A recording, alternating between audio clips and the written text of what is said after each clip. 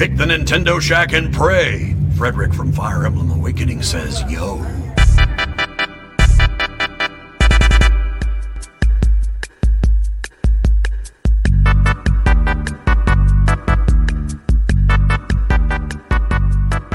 Greetings, Koopalings, and welcome back to the Nintendo Shack, and Merry Christmas! My name is Donnie Reese.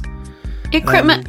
Joined tonight by my co-host companion, Miss Caroline, as we break down our favorite games on Nintendo Switch this year, 2019, as we wish you all, again, a Merry Christmas. We hope you guys are enjoying all of the amazing presents and food and family and all the things that you're doing while Caroline flies across the world and I retreat into the mountains and hide away. Burr. Hopefully I think it's supposed to like snow. I mean, it was like a potential for... I don't like snow. I love snow. I don't get enough of it here. Well, see, if it'd be one thing if we lived like in a place where it was nice and powdery, but in Georgia, it's really hard and crunchy and it melts and gets all icy. Yes. You get hit with a Georgia snowball, it'll, like cut your face open. Yeah, and it like gets dirty, and there's just a bunch of pine straw in it. It's just nasty. That is true. This episode is going to be a little different. No haiku, none of that. We are going to break down our favorite games of 2019. Our favorite games. This doesn't mean they're best games, right? It's just our favorite games, the ones that we like the most. So if your game is included, don't feel bad. These are just our favorites. And then we've got a lot of questions we're going to answer.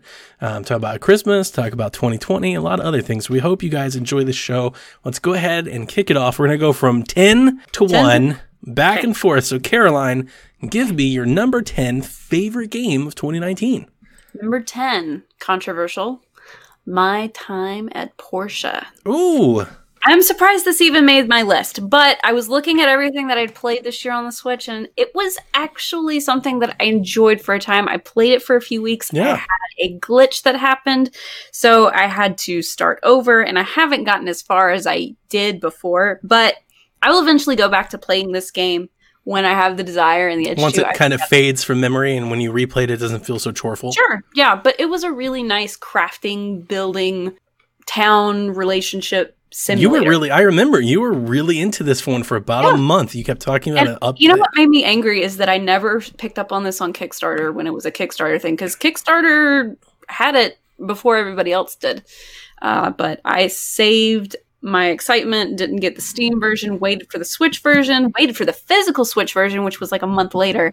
And I really do enjoy the game. It's got its fair share of bugs, but I have to say that it's a Team 17 produced game, and I am very happy with the way that it came out. It was a nice, kind of just like a good bridge in between my Harvest Moon gap, Stardew gap that I needed. Cool. My number 10 game, Overwatch. Ooh. I played this game for about 30 hours. And I think Jack logged in maybe about another 15. So we played this game more than I expected to. I'm going to say the same thing I've said all year. I still wouldn't dare call myself an Overwatch fan. Not Kyle, not Coach Mo. I'm not the folks that the esports and they watch the teams and they know the players. I'm not going down that path. Sure. But the reason that I bought it is because I wanted a good, competent shooter. That's why I was interested in it. We don't have a lot of them on Switch at all, really. And obviously, I know how important this game is to the generation. Really, this entire generation. This is one of the standouts last 10 years.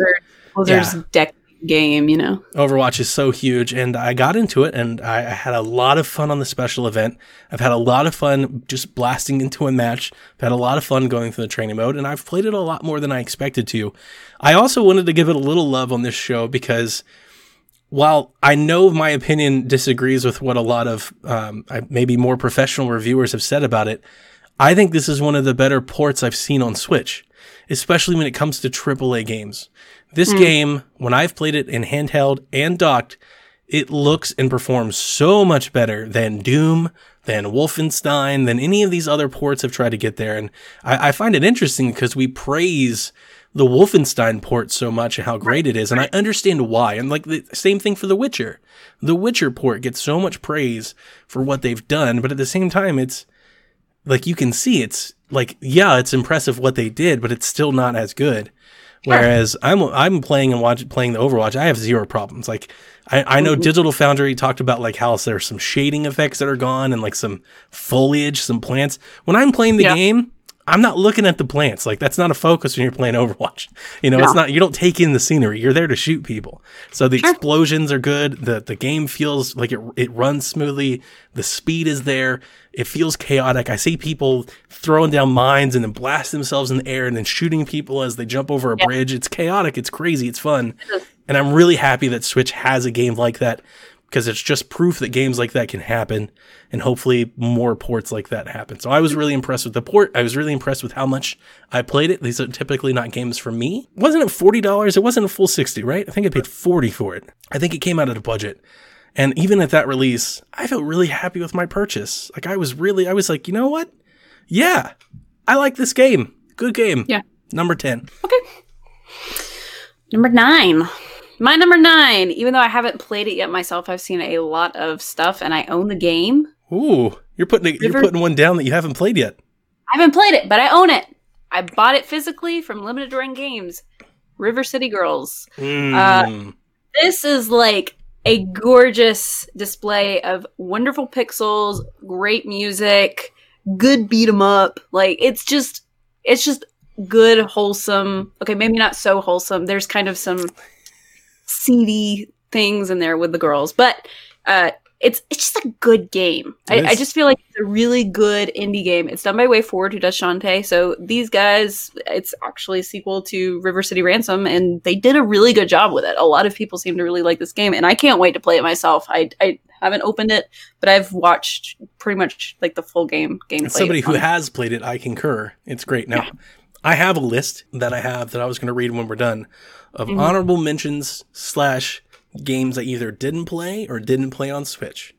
So if I didn't play this game on Switch, it's not on the list. Okay. That's why River City Girls is Make Mine, because I have it on Xbox. I played 10 games, but there's some games that I didn't like, so I didn't want to put... I feel like this game definitely surpasses the ones that I had played and didn't enjoy. Sure. Number 9, Sayonara Wild Hearts. I'm in love with this game. One, it's short and sweet. We don't get enough of these games anymore. Like, it's so enjoyable to sit down, and we don't get enough of these experiences where you can sit down and play a game and have a full experience. Close the loop. I'm not necessarily talking about the time of game.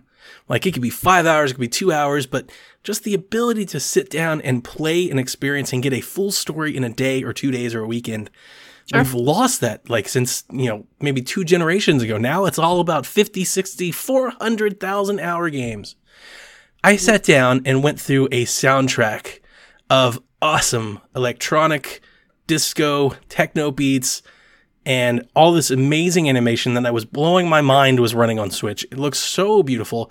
Mixes all kinds of rhythm games with shooter elements, with platforming elements. Even when you mess up, you get off the beat, you die or something, snaps you right back into the game. You beat this entire game in less than 2 hours, have a great experience for, a cheap buy. It looks so beautiful. Like, a lot of this is just the visuals, the visual kaleidoscope of colors and shapes and things that are, it's seizure inducing. It's going to just hit you. It's overwhelming with how awesome the spectacle that happens on screen. It captured the attention of my entire house. I wouldn't call it a seizure-inducing thing. That's not exactly a good thing, but I would say orgasmic. It's orgasmic's a better word. It is so good. Like, literally everybody that watched me play it stopped and wanted to play it. That's how good it looks, and that's how, like, when you're seeing it with the music and everything, I really, really loved it. Great game. Number 9. Nice. Cool. Number 8. It is very low on my list, guys. Pokemon Sword and Shield. So did it make my list? It didn't. It's not on here at all. Wow. It was surrounded by controversy. The entire year. Yep. But that's not why I had issues with it. I had issues with it because I think it just came at a really weird point in my gaming life right now. That it was annoying more than anything. It had a very vanilla story. The characters got on my nerves. The game just seemed like a chore as opposed to being fun. I think we got such a new, different flavor of Pokemon with the last generation. And going back to the mainstream Pokemon game with a wild area thrown in just wasn't enough to cut it for me. So it's at number 8, only because I did play other games, but I will eventually go back and play it and get all the Pokemon that I need for my home. It's just not happening anytime soon. I want to provide some clarity for the record. I traded in my copy of Pokemon. We still have Jack's copy of Pokemon, and before I traded my copy of Pokemon, I moved all of my Pokemon to Jack's copy. Right, There's just no need for... I beat the game, so there's no need for us to have 2 copies. I like Pokemon Sword and Shield. My expectations were higher. I wanted Pokemon Sword and Shield to be everything that it is, plus Sun and Moon.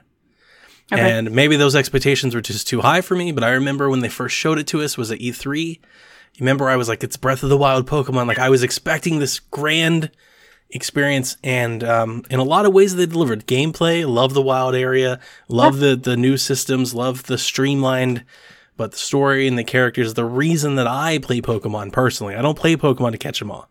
The reason that I play Pokemon for the story and the journey and all that was one of the most lackluster Pokemons that I've ever played. I mean, it is at the bottom of the list. I would rather play Pokemon Let's Go. But I loved playing Pokemon Sword and Shield, the playing part of it, just the battling, the wild area, the Dynamaxing, the battles. Sure, that's all just of that is super fun. I had fun with it. Yeah. But to say I enjoyed it more than the other games on this list would be a lie. So that it didn't make my list. It's not on here. Wow. Yep.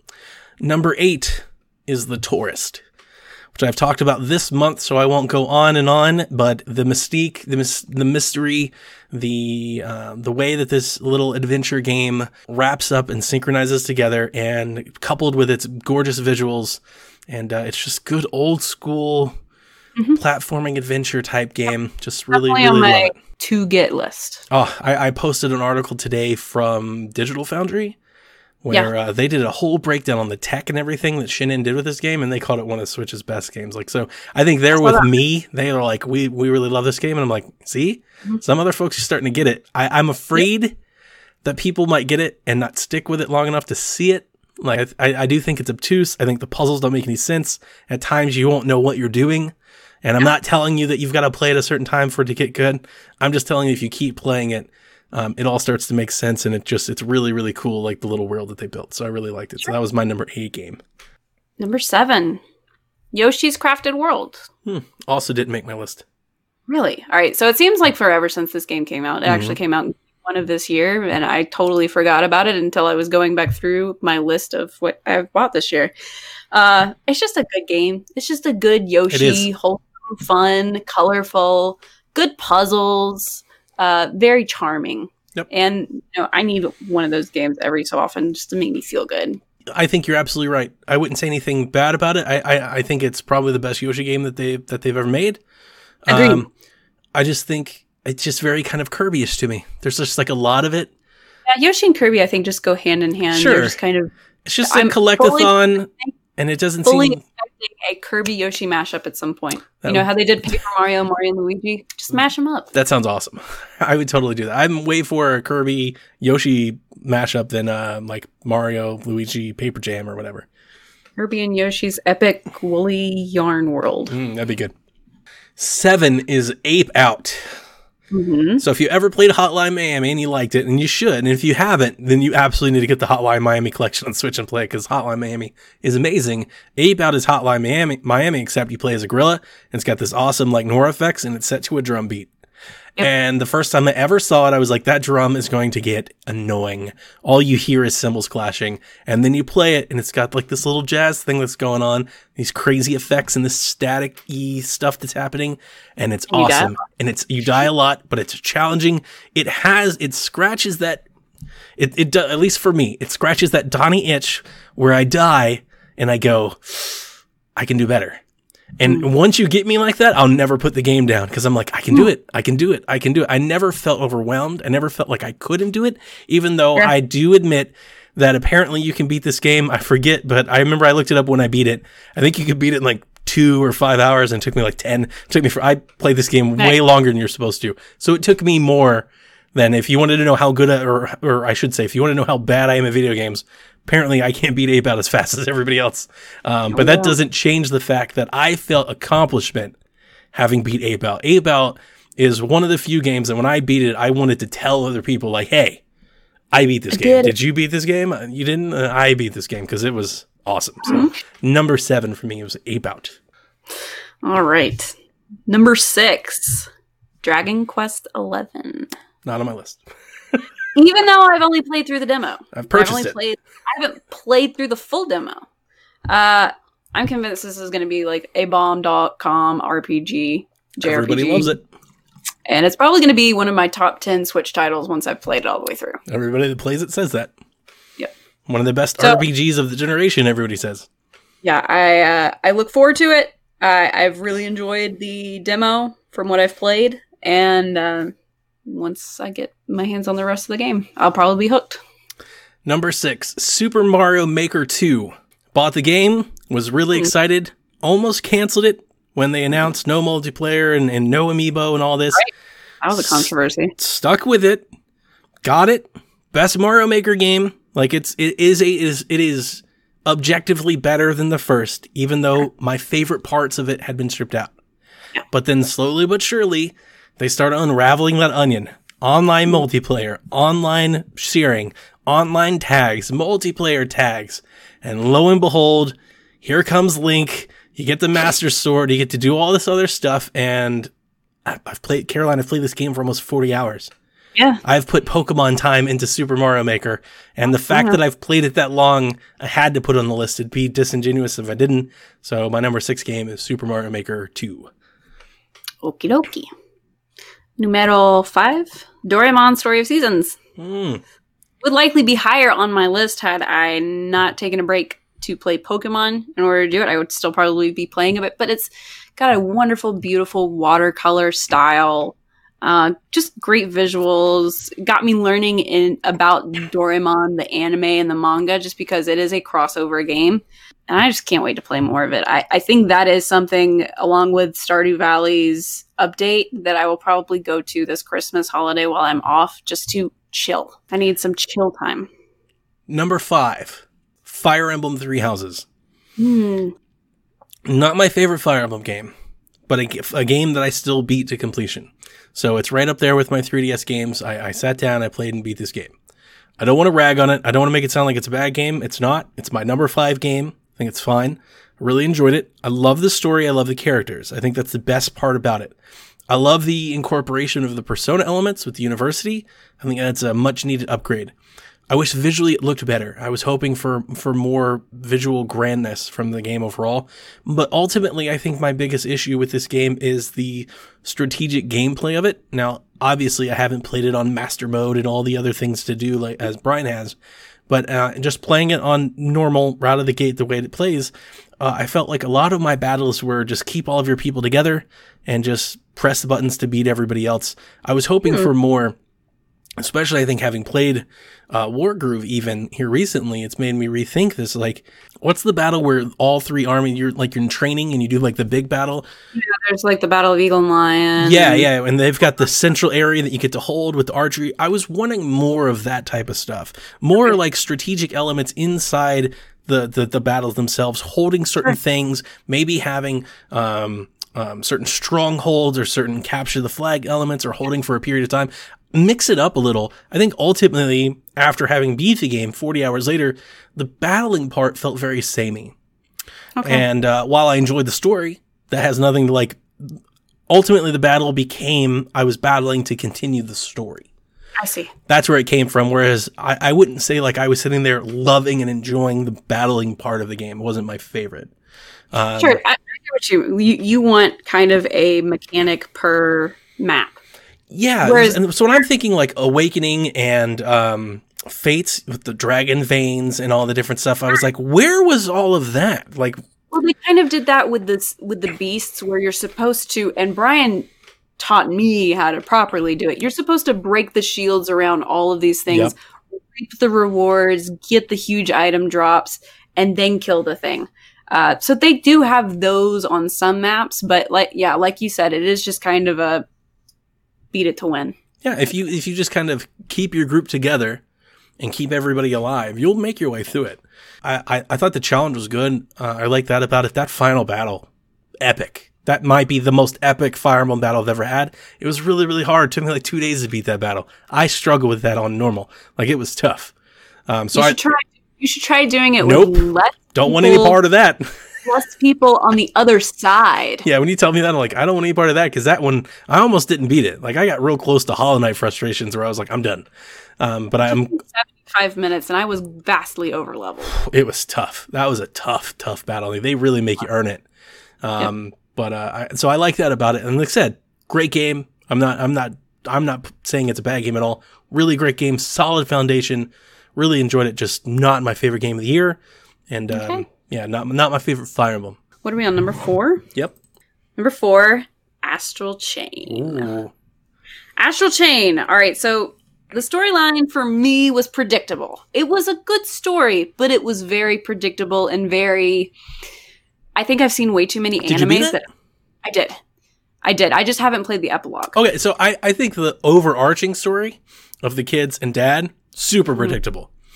But, Right. But like the scientists and stuff below it, I protected him being bad guy from like the beginning. Sure. I mean, that's easy to do, but like with the clones and everything that happened, like I wasn't seeing any of that early on in the game. I've seen Ghost in the Shell, and I've seen You're right.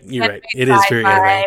Super Godzilla monster and everything. That stuff was new for me, so I was... It almost seemed very Xeno to me in some aspects. But yeah, anyway, very predictable, but that doesn't mean that I didn't have a good time playing the game. There were great customizations that you could do for your character, for your, like the color customizations, for your, oh my gosh, I can't even remember what they're called anymore. Arm slaves? Is that what they're called? Arm slaves. What are they called? I'm trying to remember. I have it like on the tip of my tongue. Legions. But you said arm slaves and it completely threw me off for a loop. I was like, arm slaves? Wow. Arm slaves is from something, and I can't remember what it is. I have no idea. All right. Anyway. The Roots.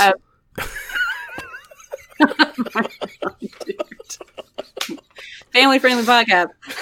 But just, Platinum makes these great beat-em-up games. This was a good, nice beat-em-up. There was even an easier mode to, like, it wasn't difficult to me at all. But there is an automatic thing where you're literally just spamming one button over and over again if you want to. Just like the achievements. I like having achievements in my game. So doing the achievements was really fun. I like getting toilet paper from different areas and finding the toilets. And then saving cats is like ultimate Caro game. Having a cat sanctuary is the Caro game. Like that must be a Caro game if there's a cat sanctuary. Good game. Just a really good game. And I think like that just makes me even more excited for Bayonetta 3. Because Platinum's doing it right. It's on my list, and I'll save my comments for when we get there. Okay. Number 4 for me, No More Heroes, Travis Strikes Again. Also, like Yoshi, feels like forever ago. Feels like last year, really. But it was this year this game came out. And it took me a minute to figure out where I wanted to put it on this list. Because I had to actually go into my Switch. Caroline, I have 78 saved screenshots and videos from me playing this game. That I didn't share a whole lot of because I didn't want to spoil things for other folks. Like I was actually aware. Like, if I find something really funny, I'll save it just as an inside joke and be like, "Huh, that was really funny." But I'm not going to bother people with a million Fire Emblem screenshots. But I want to. I want to post them all because honestly, I think a great barometer for how much I enjoy a game is how many screenshots I take of it. If I'm taking a lot of screenshots of a game, then you can guarantee that I'm really having a blast. And I loved this game. I think it's the perfect introduction for folks getting used to No More Heroes and Suda. I think it's going to be hard. If you have no idea what's going on, you're going to feel completely lost. So as I said when I reviewed it on Nintendo Shack, pull out a phone, go pull up a fandom wiki, and when you see new characters and stuff, type it in and go, who's Jean? Suda51. Who's Damon? Suda51. Start typing that. Who's Shinobu? No More Heroes. But you'll learn who they are and how they connect to each other. And like this entire game ultimately is a love letter to Suda51. Not even Travis Touchdown or No More Heroes. It's got stuff from all games. I Killer remember you saying 7, how many Shadows of Easter the eggs. Damned. It's all in here. It's all there. So it's like this entire, it's basically Suda 51, the game universe, wrapped up into one.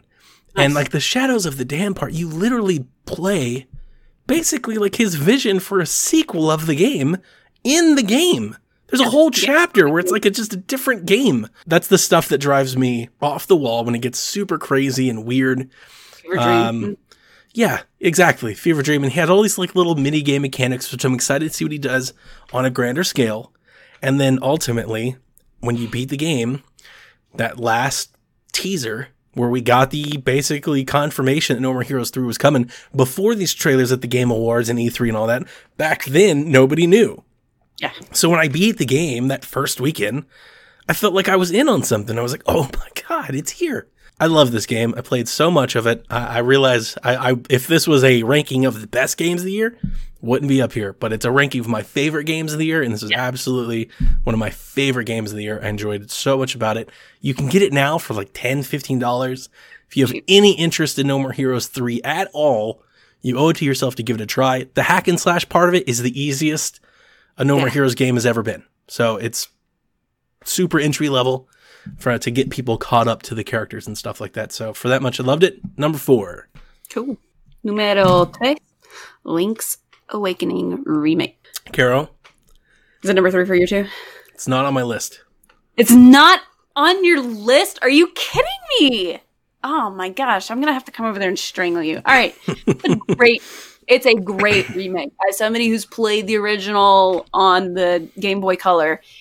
Just seeing, it first happened with me when Pokemon Red and Leaf Green came out for the Game Boy Advance, and I saw a new side to Red and Blue, and it kind of blew my mind.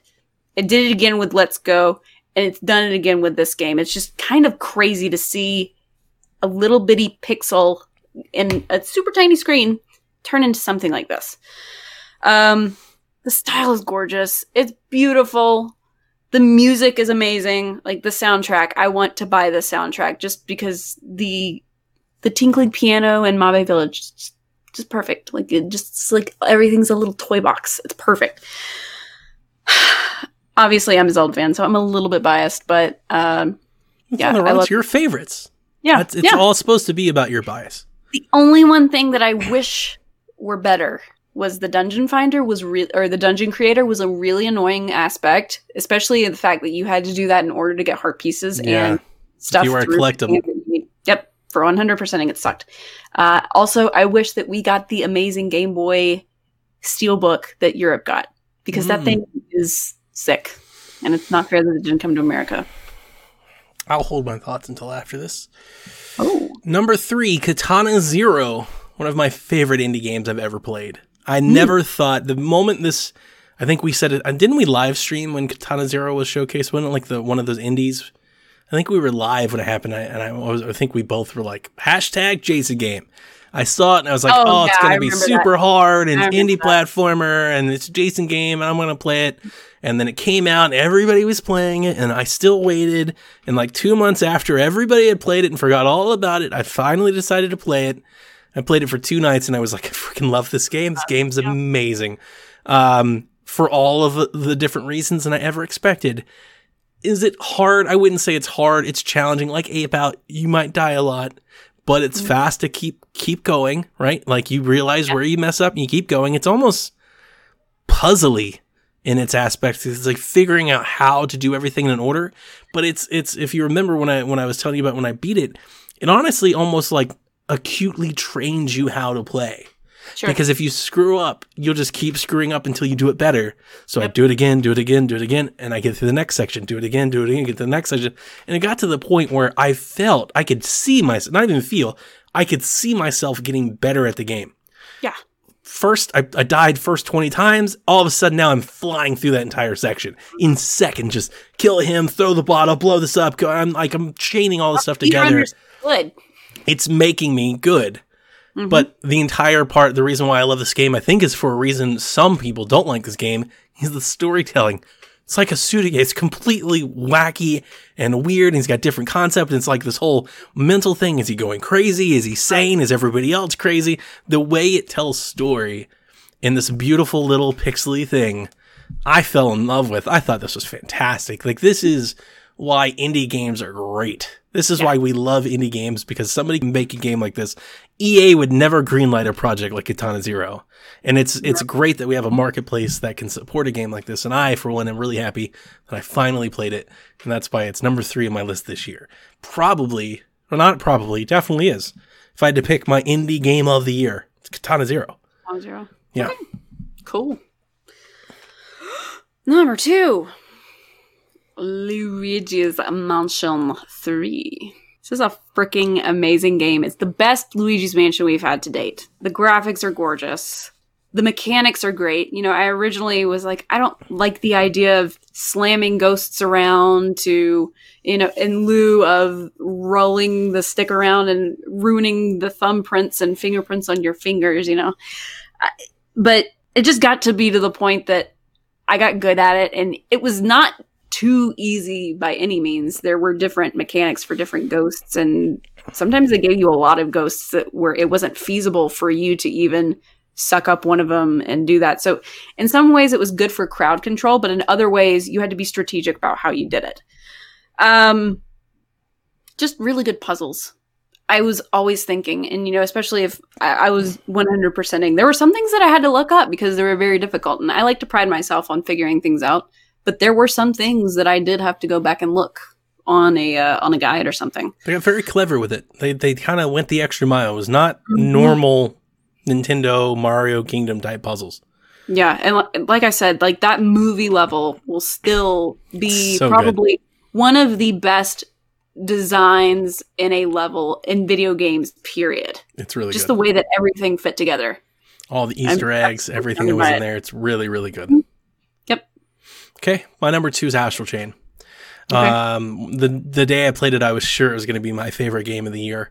In a lot of ways, I think on a gameplay level, I think it is the best. If I could vote for like action adventure game, this would be my vote. It might be the best Platinum game I've ever played, in my opinion. I love it. It's not to necessarily say it's better than Bayonetta. I just think it does. Sure. It's just like a combination of everything that Platinum does well, but it's well executed. I think Kevin is on point. And I always reference him for this when we talk Platinum. Kevin's on point when he usually says Platinum has a hit and miss record.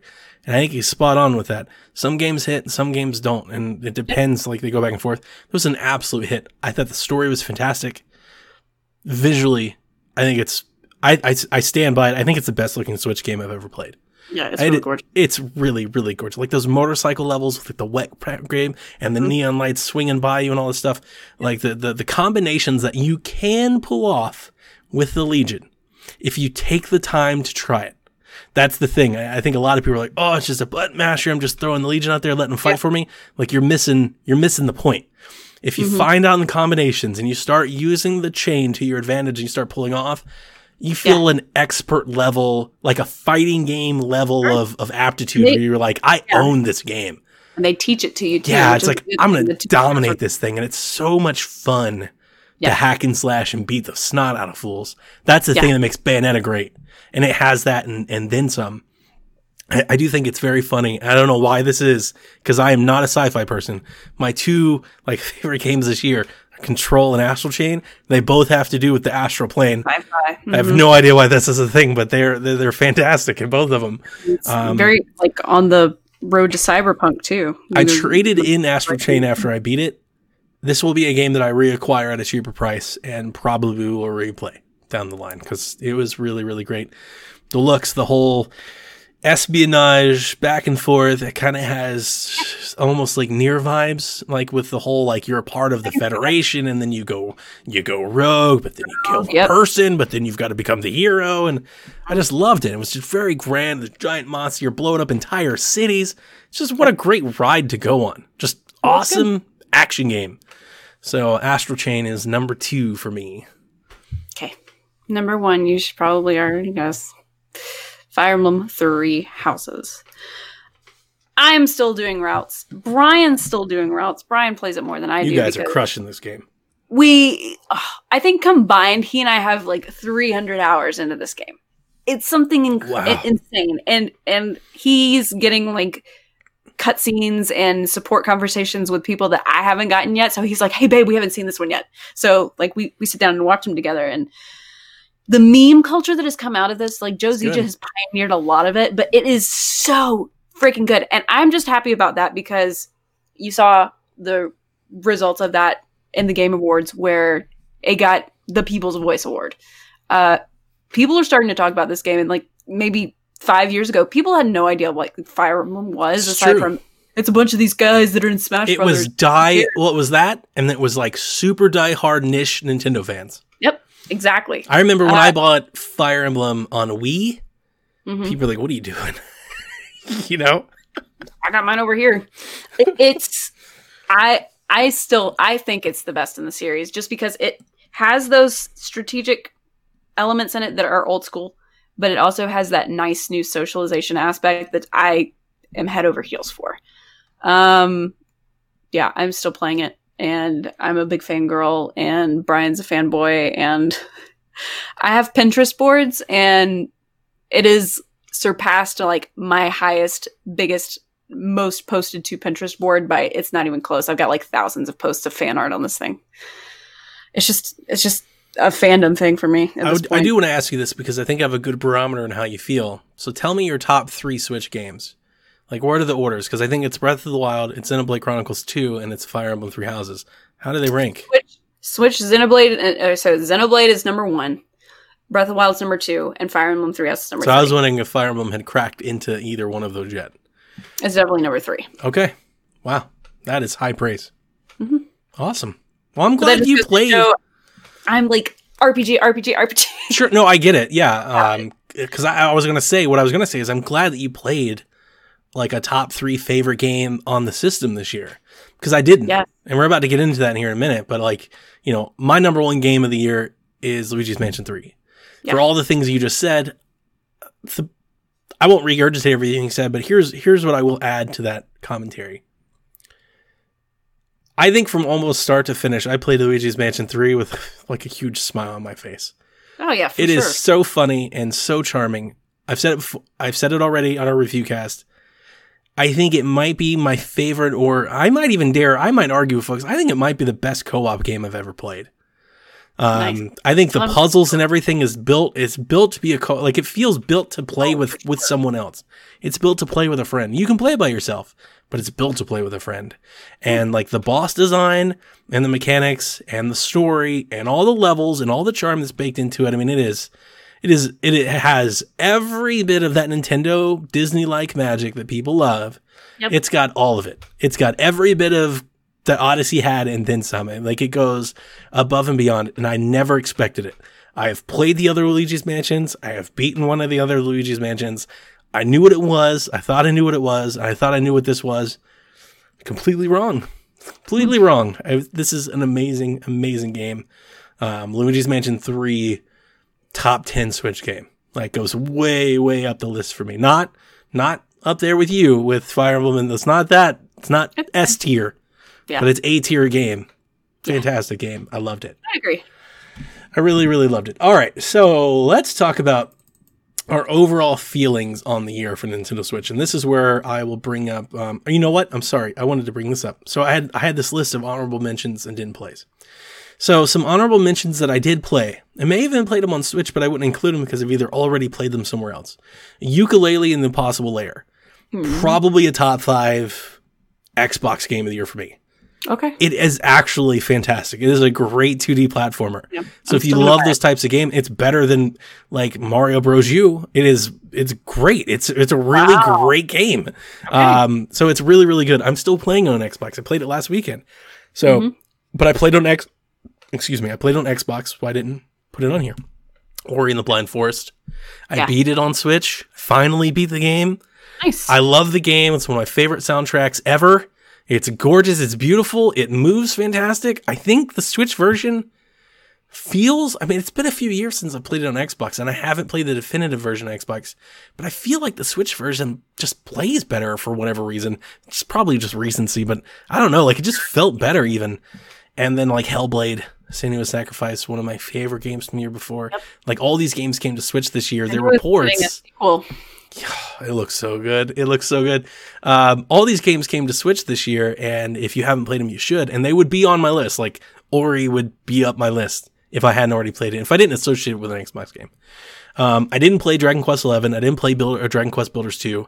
I didn't play Divinity Original Sin. Box Boy and Box Girl was like the one that missed the cut. And Crash Team Racing, I would have put on my list. It's on my Xbox list. Right. Because I played it on Xbox. So I didn't put it on Switch. Do you have any honorable mentions or didn't plays? Well, I have didn't plays. Obviously, I still want to play Mario Maker 2, and I've heard nothing but good things about it. Dragon Quest Builders 2 is also on my list to get. The Mario and Sonic at the Olympics, I plan on getting too. Like the fact that they have the 2D 8-bit, 8-bit stuff style is really cool, and it's a nice way to freshen up the game. Did you get Sonic Racing? I did not. I picked it up this week. It's $20. Okay. Yeah. I mean, it's on my list to get. But Ni no Kuni, I know it's a remake, but it is on Switch now, and that's also on my list to get. There's just a lot of games. I also didn't play The Witcher, and that was a huge title for Switch this year. And I know that'll be on other people's lists, but I didn't play it. I didn't play Ring Fit Adventure. I hadn't played that yet. Shame. Yeah. Another couple of Moonlighter. That was the one where you go into the dungeons at night, you cash out in the daytime. That's another one that I have on my list to get, but apparently it was a really, really good game. I think there's another one that's coming out soon that I'm not going to mention because it's not on there. But yeah, just there's a lot of games that I still haven't played that have come out and people love them, and I'll get there eventually. So that's a great segue into what is your overall feelings for Nintendo Switch 2019? Like now that we've talked about our favorite games and the games we didn't play, like how do you feel about the year? Obviously I still think when I go back and think about 2017, 2018, 2019 as Switch as a whole so far, I want to say that 2017, just the launch and all of the games we got that year is really difficult to beat. I know last year we said 2018, everybody was like, Switch don't have games. And we're like, yeah, they do. Because look at everything that came out this past year. I think 2019 probably surpasses 2018 insofar as I had more that I was playing this year and I got more out of it. So I played Xenoblade and Torna pretty much exclusively last year. Like that was my niche last year. But this year I dabbled in a lot of games. Fire Emblem Three Houses is obviously like my game of the year. One of your favorite games of the generation. So I mean, it's up there. Yeah. So, and I mean, I think that has a big reason that it's. I'm. If I had to rank the years in order of Switch being out, 2017, 2019, and then 2018. Yeah, I agree with you there. I think the best thing I can say about 2019 is I just rattled off a dozen games I haven't played yet. Yeah. While I mean, it doesn't have Breath of the Wild, and there's nothing that I can do to Breath of the Wild's game of the generation, game of the decade, almost maybe for me. There's nothing I can do to like replace that gap from 2017. I love that game so much, but at the same time, like 2018 had games. A lot of them were ports. They were indie games. They were ports from other things. We had Smash, but yeah, nothing like Luigi. Like there are games that, like I said, the games that did make my list. Zelda didn't make my list. Pokemon didn't make my list. I played it for 20 hours, played it for 40 hours. These are games that I've played, and I have 20 other games that I haven't played. Right. So the quantity of games that I played this year completely overwhelmed when I played last year. So I really enjoyed this year. I do think it's interesting. I don't know if I'd call them a disappointment. But I think it's really, really interesting that if you had asked me this question a year ago, I was so excited for Pokemon and Zelda. I kept telling everybody, like, man, we get a brand new Zelda game and a brand new Pokemon game. It's going to be amazing. They just didn't hit it for me. I'm glad that I played Link's Awakening. I think the biggest difference between me and you is I don't have the nostalgic comparison to the old. Right. I think that's the reason that I enjoyed it so much. Yeah. Biggest disappointment for me was Pokemon, pretty much. That and the fact that Animal Crossing got pushed to March 2020, but that's a good one. I have so many things to play right now. It's not like my backlog would be even more if Animal Crossing were out right now. There's got to be something, I should have prepped better. Maybe I should pull my Switch out. There's got to be something that I played that I hated because I don't want to call Pokemon my biggest disappointment. Because again, I played it for 40 hours and beat it, 40, maybe 30. I just have such high expectations. That's for it. I wanted it to be so much more, and it just wasn't that. And that doesn't mean that I think it's bad. I just think it's okay. Right. Whereas these other games I think are great. Yep. You know, I'm the same way. I don't think it's my biggest disappointment for sure. I wouldn't go that far. There's definitely some things that didn't play well, didn't run well, didn't execute well. So, yeah. All right. We've got a question from Jared. This is a good question. I like this question. I like when folks give us like tasks. All right.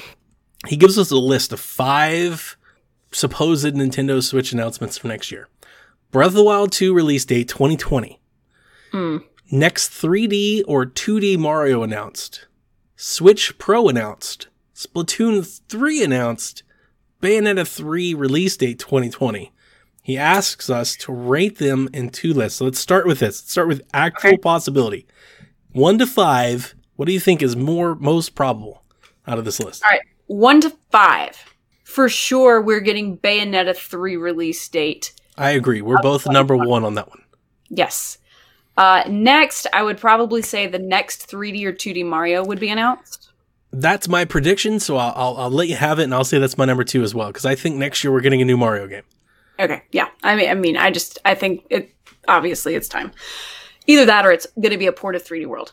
Yes, that we 100% agree on. I think it's another. I think it's a new game, but it could be a 3D World. It could be both. Number 3, I think actual possibility would be Splatoon 3 announced. I agree. Yeah, They're going to get back to Splatoon pretty quick. Number 4, Switch Pro announced. I agree. Number 5, Breath of the Wild 2 being. I think it's 2021, but I think that Pro and Breath of the Wild 2 are kind of a simultaneous release. I agree. Together for 2021. Yep. I've been a record of this since they said it. So yeah, I can't back off of that now. I think a lot of people were like, Donnie, you're being too soon on it. I think I'm being spot on with it, but it would put us about, this time next year. So we're about maybe 18 months. This time next year, I think we would know. So that's it. So like we might not have a full date, but they would give us like an approximation of quarter. Yeah. So like when they showed it to us at E3, my hypothesis then was that at next E3, which would be this upcoming E3, they will show the game more. They will date it for the spring of the following year. So that puts us about 18 months from now until this game comes out. And what I think they're going to do, you know what? We got 2020. I'll go ahead and say it now. My whole idea for what they're doing is I think next year's Mario. I think we get a new Mario and maybe a port of a Mario, but I think it's Mario. Maybe a port of a Zelda. Like they've got ports that they can go at any moment. We're already getting Animal Crossing. So they've already HD'd Galaxies. So those exist. They could HD a Sunshine and they could do an Odyssey 2. I think Odyssey 2 makes a lot of sense. They had a great engine. They had a great gimmick. Sure. They've worked on it. Like just blow it up a bit more and do a little bit crazy. Just like Galaxy 2. For Galaxy though. Yeah. So I think next year, a new Mario makes sense. And then what I think they do is their big unveiling at E3, like their big thing is Breath of the Wild 2, March, May, 2021. And that gives them some time as next gen launches. So as Xbox and PlayStation keep sending out their new things, they keep marketing, but we've got Breath of the Wild 2. Yeah, but we've got, that's their response is we have Breath of the Wild 2. And that's the best response they have. Yep. After that game comes out, I don't know what they do. You better get Metroid coming soon because after you burn Breath of the Wild 2, you need cart smash, like you go back to the mainstays. They did a big, good Pokemon game. Better lineup. Yep. I think that Metroid Prime has got to be holiday 2021 or bust. If they don't, it's going to be people are going to be really upset. Or it could delay into the spring after that. But yeah, you're right. I think you're right. And I think the Pro coming into that makes a lot of sense too. I'm right there with you. I think at E3 they announced the Pro. It's going to launch with Breath of the Wild 2. Here's all the cool things it does. Look how great Breath of the Wild 2 is versus Breath of the Wild 1. They're going to try to reinvigorate not new people to buy Switches. They're going to try to reinvigorate people that have already bought Switches to buy another one. Yep. That's what they're going to do. And it'll work for me. And it will work for all of us. Like, the 3DS has proved that it'll work. I'm actually surprised at how much we're in sync with this list. Yeah. He also asked us to give excitement level. All right. Breath of the Wild 2, I'm definitely most excited about. Correct. Probably my next one would be Bayonetta 3. Ooh, we differ. Okay. Mine would be fan. Switch Pro. Okay, Switch Pro is my number 3. Then probably Splatoon 3 would be my number 4, and a new Mario would be my number 5. I'm okay with that. I think maybe I would... Like, I'm excited for Bayonetta 3. I don't know how... It's hard to say how excited I am, because I need to see... Like, if it was more than Bayonetta 2, like, if they showed me it was just new Bayonetta, like, if it was Astral Chain Bayonetta, like, a whole new thing, I'd be really excited for it. But if it's just, like, more Bayonetta... All I know is that this color scheme is purple because the first one was red, the second one was blue, this one's going to be purple, which is kind of like a mix between blue and red, which is really interesting. All right, so I'll go Breath of the Wild, Switch Pro, Mario, Bayonetta, Splatoon. Okay. The reason that I can't be more excited about Splatoon is I need to see why new Splatoon is to be excited for. Okay. If it's literally more Splatoon, if it's just more of what we know, I don't even know if I'm going to, like, buy it. Okay. Like, I'm sure I'll get it. Don't get me wrong. Like, I'll get it. But I'm not going to be like I was when Splatoon 2 came out. Remember, it was like 1 o'clock in the morning. I was like, why can't we download it? Because I wanted to play it. Yeah, I remember. If it's that, I'm not going to do that again. I'm not going to be like, day one, I've got to play Splatoon because I can play Splatoon now. Mm-hmm. If it has an awesome story mode, more of that 3D platforming type stuff, maybe new co-op campaign stuff, new turf war things. It'd be fun. That's the type of stuff I'm like, I need them to kind of shake it up a bit. I've said this for a while. I think Splatoon, the series, is ripe for some Nintendo party games. Like, give me Metroid Blast Ball in Splatoon. I'm there. Like, that's the type of stuff I'm looking for. Like, make it a little bit more fun, a little, not less competitive. You already have competitive Splatoon. Yeah, just shake it up a little bit. Add some arcadey fun to it and appease both audiences. Yeah. Now you've got me back. If they don't do that, then I might take I'm gonna call it the Kevin approach. I'll get it later. Like, like kind of how he is with Mario, like with Mario Maker. He's like, I'll get it when the time's right. Mm-hmm. Yep. Okay. He also asks us, what is the one thing Nintendo could do next year that would get you most hyped? Oh, man. I think probably giving us a humongous Animal Crossing bundle. I know it's coming, and Animal Crossing will be my game of the year, period. You're already saying it now. No. I mean, like, it is one of those things that I will play for at least. What if it's like Pokemon? What if it's a disappointment? You can't mess up you can't mess up Animal Crossing. Oh, they can. It's possible. Animal Crossing formula is like why people buy Animal Crossing games. Mm-hmm. I think that they know what people love, and they're going to keep at it. So, give me an amazing like Switch Lite bundle with some collectible plush and stuff like that. The only other thing that I think that they could do next year that would make me more hyped is if Breath of the Wild 2 came like holiday 2020 next year. It's not going to happen. No, but if it did, or Skyward Sword HD. Ooh, that's a good one. Mm-hmm. All right, so most hyped, again, I hate sounding predictable, but it's Mario Golf. If we got a brand new Camelot super color trailer for Mario Golf, you're going to hear me scream like Caroline on Twitch. Like, I'm going to freak out. Mm-hmm. Outside of that, though, to give you some new things, I'm really upset that Diablo 4 wasn't announced for Switch. After playing Diablo on Switch, I really liked it on Switch. I'd like to play it on Switch. If they got an announcement that it's day and date on Switch, or it's even coming shortly thereafter, that would get me excited. Not like most hype, but that would get me hype. I've been saying this for a while. I want a Twilight Princess Wind Waker HD cartridge. Totally. I'm getting close to that point in time where I'm about to replay Wind Waker. I would like to replay it on Switch. Mm-hmm. That would be the place I'd like to play it on. Ideally, yeah. Yeah. A Mario Galaxy 1 and 2 HD release would get me really excited. Word. Mario, as I'm sitting here doing these games of the generation, the games of the decade list, like, I think people have forgotten how great Mario Galaxy is and was. They're really amazing. As people are like, we need to shake up the Mario formula, like, Galaxy shook up the Mario formula. Like, that was really, really great. Yep. So, those types of things. We're not going to get any like new Resident Evil or like scary games. So that would do it for me. I did write down here though, what are the games you're most looking forward to in 2020? Animal Crossing, Xenoblade remake, Sports Story. I'm still waiting on Mineko's Night Market, the adorable cat game. It's true. Bravely 2, I think is 2020 is what they said. Yep. Bayonetta 3, and the Rune Factory 4 remake, and the Story of Seasons remake of Mineral Town. My 2020 most looking forward to are Persona 5 Strikers, Sports Story, No More Heroes 3, Dog Sled Game, Red Lantern. And Sakuna of Rice and Ruin. That's a good one. Add that to my list as well. The House of the Dead remakes. Remember like that Port Studio was supposed to be doing those? I really want to play those. Those are really great.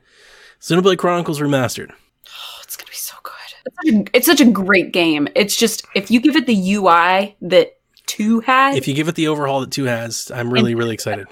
Because I'm not the JRPG fan that most was. Definitely not the JRPG fan that you are. Mm-hmm. Xenoblade Chronicles holds a special place for me because at the time when I had it, back in 2011, 2012? Oh, no. It came out in 2012 here. Yeah. I was working at a job, my entry-level job. I was making like 30 grand a year. I had my old Wii. I couldn't afford lots of games. I didn't have most systems. You know, this was like really before I got going on a lot of games. Sure. And I got Xenoblade Chronicles, and I played it because it was all I had to play, and I played a lot of it and loved it. Yeah. So I'm really excited to kind of go back to it and see it in HD and all that. So sure. It's going to be great. Animal Crossing Gods and Monsters. I forgot about that game. Which, it's supposed to be early 2020, right? It got delayed. Okay, indefinitely. Indefinitely? Yeah, they were just like later. The entire Ubisoft calendar just got delayed. All right. Well, I mean, we hadn't heard anything about it since E3, so I figured it was going to be... It was supposed to be February. that was kind of a stretch for me anyway. But yeah, that I like the Greek mythology look. Sure. I definitely play that game. I'm probably getting this game on Switch now. Having Stadia and everything now. The Stadia ports aren't as good. So like I can't say it still might be better performance than Switch, but like if I'm gonna play it on 1080p 30 on Stadia or 720p 30 on Switch, I'll just get on Switch. I think streaming will get there. I think it's just not everybody's on board with it yet. I'd rather play it on my Switch on the go because like the Stadia thing on the go isn't as good yet. I'm not taking shots at Stadia. I'm just being honest about Stadia. Also, I was preparing to play this game via Uplay Plus, which also got delayed. Like we don't know when that's coming to Stadia either. And based on Stadia's current track record, like I'm not thinking it's going to be there like early. It's going to be a while. So I'm coming back around to Switch in this game now and like starting to come all the way back full circle. I'm like, yeah, probably just going to get it for Switch. Google Stadia show on hiatus. Empire of Sin, which is like the XCOM mobster look that we saw at E3. Lego Star Wars, the Skywalker Saga, a complete remaster of all of the Lego Star Wars games. Boy game. Those are fun. And Bayonetta 3. Those are on my little looking forward to list in 2020, at least on Switch. There's also, I don't think it's coming to Switch, but it might be. I gotta admit, I haven't followed as much. Mm-hmm. But isn't 2020 that Breath of the Wild clone game that everybody was like throwing PlayStations out the window and stuff for? Isn't it supposed to be coming out next year? The one that has like the little stamina wheel next to it too. Like the one that's a complete clone. It looks just like it. Yeah, I know what you're talking about. I don't remember what it's called, but yes, I think Genshin Impact is what it's called. It's like on mobile. And I thought it was coming for Switch, but I know it's coming for PlayStation. Okay.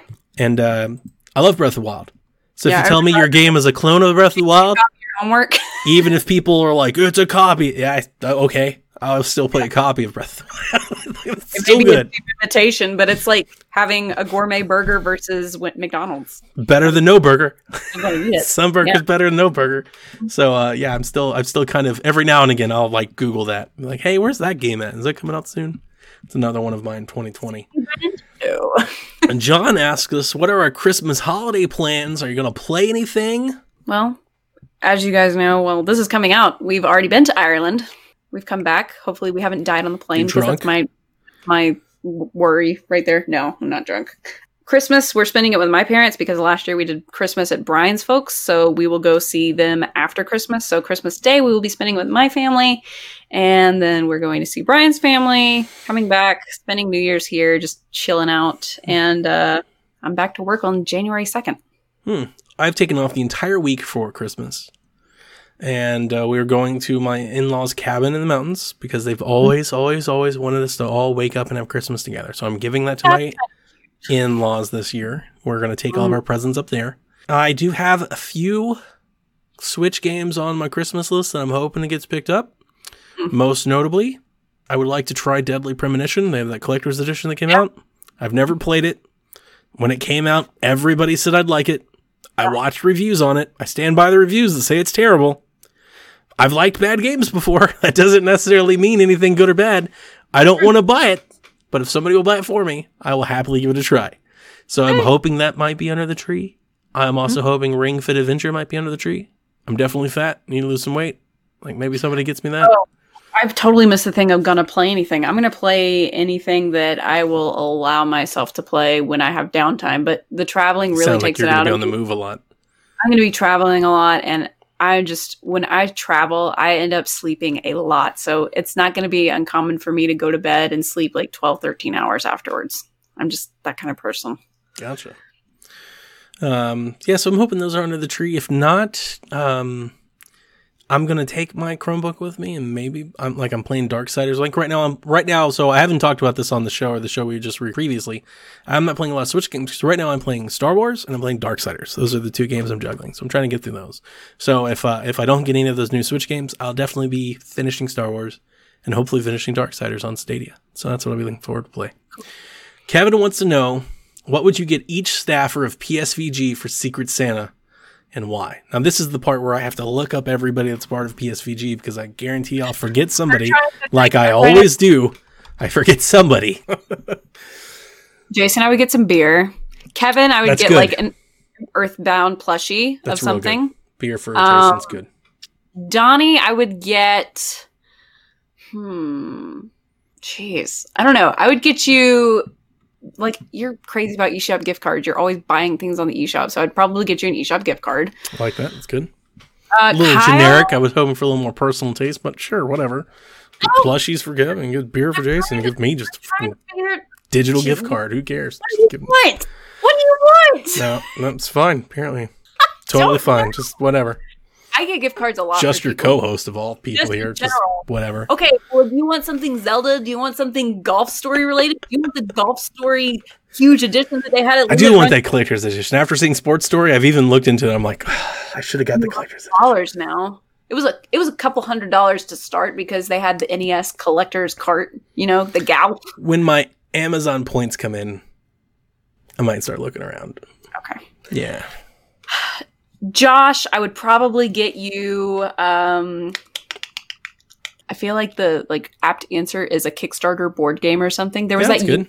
Kickstarter board game that was coming out recently that I was thinking about, but then I was also thinking about the story that he told on DLC, and I'd probably just get him a carpet renovation or something because of that whole waterfall story that he told with the hooker, and I feel like he probably needs new carpet in that area. Some Stanley Steamer credit. Coach Mo, I would get you some earplugs and some baby stuff because you're gonna be needing it, dude. I don't know. You keep going because I'm looking down. Okay, so I'm gonna throw a little shade here, and it's meant to be joking, but seriously, I'm gonna get Kevin and Luke some coal. Right? So earlier this year about they are so I say this lovingly. But also serious. I'm not trying to soften what I'm going to say. I'm saying it lovingly, but also seriously. They are great at hating on everything. They really are. They just hate. Did you listen to their Game Awards show? Oh, It's just left and right hatreds on this, hatred on. It's like they're never excited or. I listened to Fluxtapose 2 weeks ago, where Lucas had just watched the the movie, the Free Solo movie. Have you seen that yet? The documentary, Free Solo? I haven't seen it, but yeah. Where he completely hated on the guy for the mountain. He was like, I guess this is what we're doing now in society. We're praising people that walk up mountains. We ain't got better things to do. I'm like, he climbed a freaking mountain with no rope. with his bare hands, and like he isn't dead. And I understand what he's trying to say. I really do. I get it. He's like, I think ultimately his point was kind of, we have all kinds of things to do in society. Like, this is what we're doing. Clint Eastwood in Gran Torino. But at the same time, it's like you have to honor the human spirit at some point. Like, even if you don't like the guy, even if the guy is the biggest douche in the world, he completely climbed thousands of feet with no rope or anything. It's pretty amazing. I'm the biggest cynic. Like I said in the show that we just recorded, I go outside for 15 minutes in traffic and I'm like, I hate people. There's too many people in the world. Let's just like have some sort of genocide. We need another world war. Please. It's time to thin the herd. But see, I mean, I don't like I normally, things like that are super emotional and spiritual, I cry at, right? I'm not like a complete Grinch. Kevin, I'm convinced at this point in life, Kevin is only excited about Animal Crossing, Pikmin, Earthbound, and like, what's the crazy roll game that you guys play where you roll the ball? Katamari? That's it. Like, if you're not one of these crazy weird games, he has something critical or hatred. Like, he's just not excited about anything. It's just nothing gets them anymore. So I'm getting them some coal, and then maybe like some Sour Patches. Because they're sour first, but then they're sweet. I don't want my Earthbound plushie to get all dirty. some coal and some Sour Patches. Beer for Flex Day is great. I would also there's so many times where I listen to Jason. We all know how he can be, where I just so badly just want to drop like $100 of like eShop money into his hands. Oh yeah, and just be like, dude, just go nuts. Like, go get anything you want. I feel like Jason just needs like the biggest hug and like time away from kiddo. Like, I know he loves his son, right? Sure. But we all need a break. Jason time. Yeah. I think Kyle, I'm gonna word this a little differently than you. The thing that I would always love to give Kyle would actually be PSN credit, only because I can't gift him like DLC. So there's all kinds of DLC, like Blood and Truth has got DLC, we just got Beat Saber DLC, like all this kind of stuff. I would like to just get Kyle into playing all that type of stuff. Okay. Josh, I want to get him the Darksiders board game that came out with that like super ultimate edition. Nice yeah. Haley, we need to get her a visa for America because I just sent her shirt. Do you realize that I had to fill out a form? I don't even want to know the shipping for that. I had to fill out a form, let alone the shipping. I had to fill out a separate form. I feel bad for just to mail her something. I buy things from Singapore and Indonesia all the time, like cute things, and I feel bad for the people that do have to fill all that stuff out. They pulled me out of line. They were like, "Sir, we understand you've been waiting here the whole time, but we need you to fill out a form to send something to Canada." I was like, "What?" And they were like, terrorism stuff. I was like, "What?" Yeah, from Canada. to Canada? The Prime Minister is going to pull one over on us. What are we going to get Dev? Because this is super troll area right here. Okay. I think we should get Dev the Xenoblade Chronicles 2. No. I think we should get Dev a sign that says it's time to move on from Destiny 2.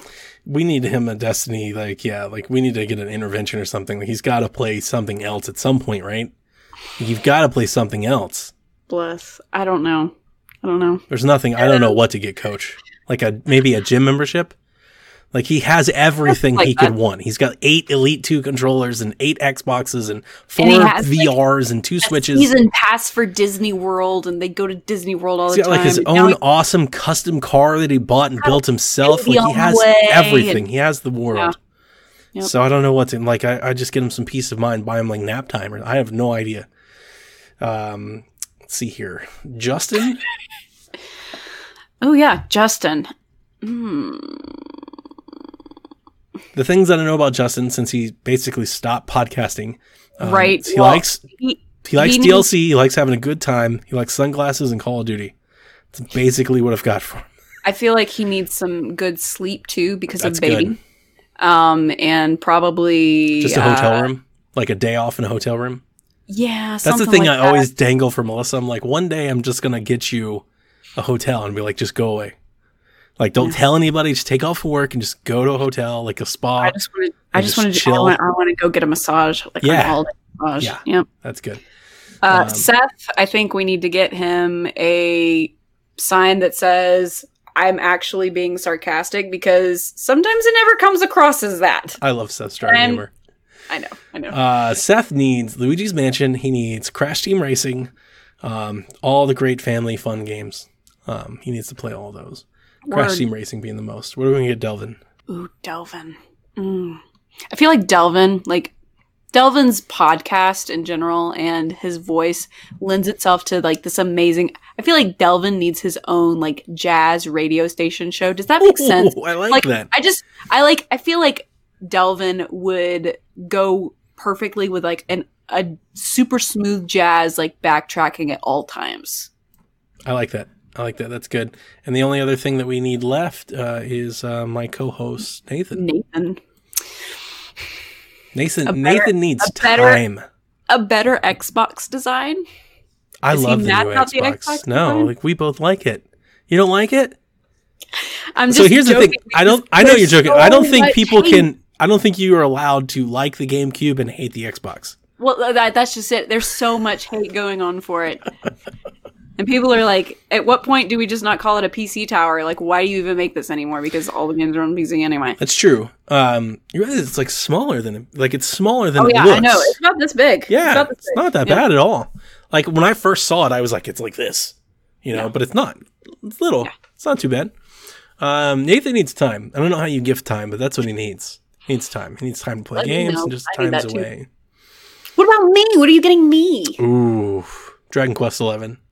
Oh, okay. Just gonna send you Dragon Quest 11. At least I have like a personable. What about Xenoblade 3? Or I could talk about a lot of statues and stuff, but it's not family appropriate show. I can't send stuff. Can't talk about that. Can't detail that stuff. And oh dear. Yep. What do we want to see here? Ryan. You say Jared? I'm sorry. Jared. Did we? Kind of intelligent. He owes me some logos. And he was really gung-ho about it. And he was writing me all these messages like, I'm going to do this, I'm going to do that. It's cool. And I was like, that's awesome, man. I'm excited. Thanks. And then I wrote him like a month later. I was like, have you done anything? He was like, and his response literally was, I'm working for Sean right now. I was like, whoa. It's okay. I get the designer issues. Like, yeah, I know that. I have no idea what to get Jared. Jared, I'll get you. I wouldn't dare get anybody any Stadia games. A year of Adobe Creative Cloud because. Oh, that's good. Yep, that's great. All right, let's see here. If Santa really knew you, what gaming-related gift would he leave for you?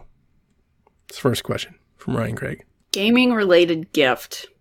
He would leave me $20,000 so I can buy and fill out the rest of my gaming and figure collection. Santa baby. How much I need. Jeez. I don't know. I've already bought everything. I have all the games that I need. Gaming related's hard. He just buy me my next Xbox. Like I just have a pre-order for it. It's like it's done. You're good. Yeah. That'd be great. Because I'm saving for it. I got my little bucket. I'm up to $260. I've been putting away $20 a paycheck since E3. I'm up to about $260 for the next Xbox. So I'm getting there. And then the second one was, now if you were a video game character, what would you want from Santa? What would I want from Santa? If you were Link, what would you want from Zelda? Or from Santa? From Zelda. If I were a video game character, I would be Midna from Twilight Princess, and I would want to way back through the mirror. That's so touching and real. But she did that. I feel like Link would appreciate it more because Link was heartbroken that she did it. Sure. What would Mario want? Like a new girlfriend? Height. That's good. Height's good. I was thinking like just peace of mind. He just gets a new princess. He's like, I'm tired of chasing constantly after you. Like, Bowser, you can have her. That'd be hilarious. Brody S10 wants to know, what do you think Nintendo's approach should be going into next gen with the Switch? What do we think the approach should be next gen going? We got Xbox, we got Power, we got 16 teraflops and PlayStation's. Focus on family games because that's kind of what you're there for, and focus on your first parties because people keep buying Nintendo for the first party games that they can't get anywhere else. Yeah, I think I think they need to up the quality. I think, this day and age, HDMI leaves things to be desired. People have got 4K TVs and would like to see things in 4K, but don't slip by the wayside on those kinds of Yeah, things. because we're still in some instances we're still in 720p, 900p land. Mm-hmm. Yeah, Brody. I mean, the answer, I think your answer is basically the only answer they have until they release new iteration hardware, which is probably the answer, that they need new hardware. It doesn't need to be next fall. It can be after that. They have enough games to get them past the launch, but you give X or Series X and PS5 a year or more headway, and you're going to start losing some market share. They've got to stay somewhat competitive. Mm-hmm. The only way you do that is you got to crank out. You've got to up the ante on games that you're releasing. You got to get back to 3DS version where you got Pokemon, you got Zelda, and a Mario game. It's all coming out every year. All first parties.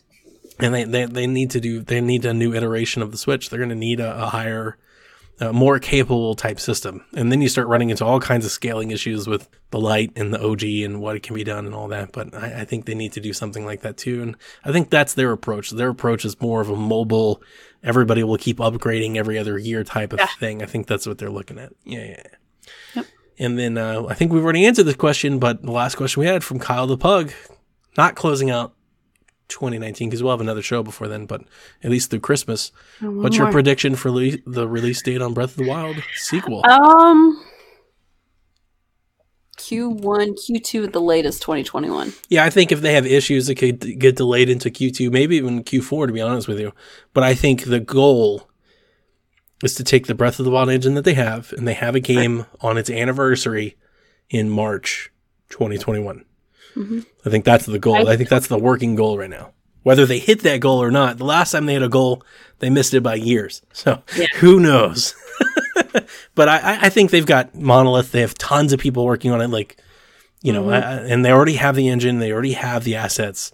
They have the models. That this isn't the lift. This isn't the same lift. They've already balanced. They already have the systems. They already have that. The engine works. They already have that. That was the big lift last time. Is they created a game, brand new engine that no other game is like. There are similar games, but there's no game with gravity and wind, metal and all and electricity and all that stuff. None of that. No other game has that. So that engine's done. So this shouldn't be the lift that was.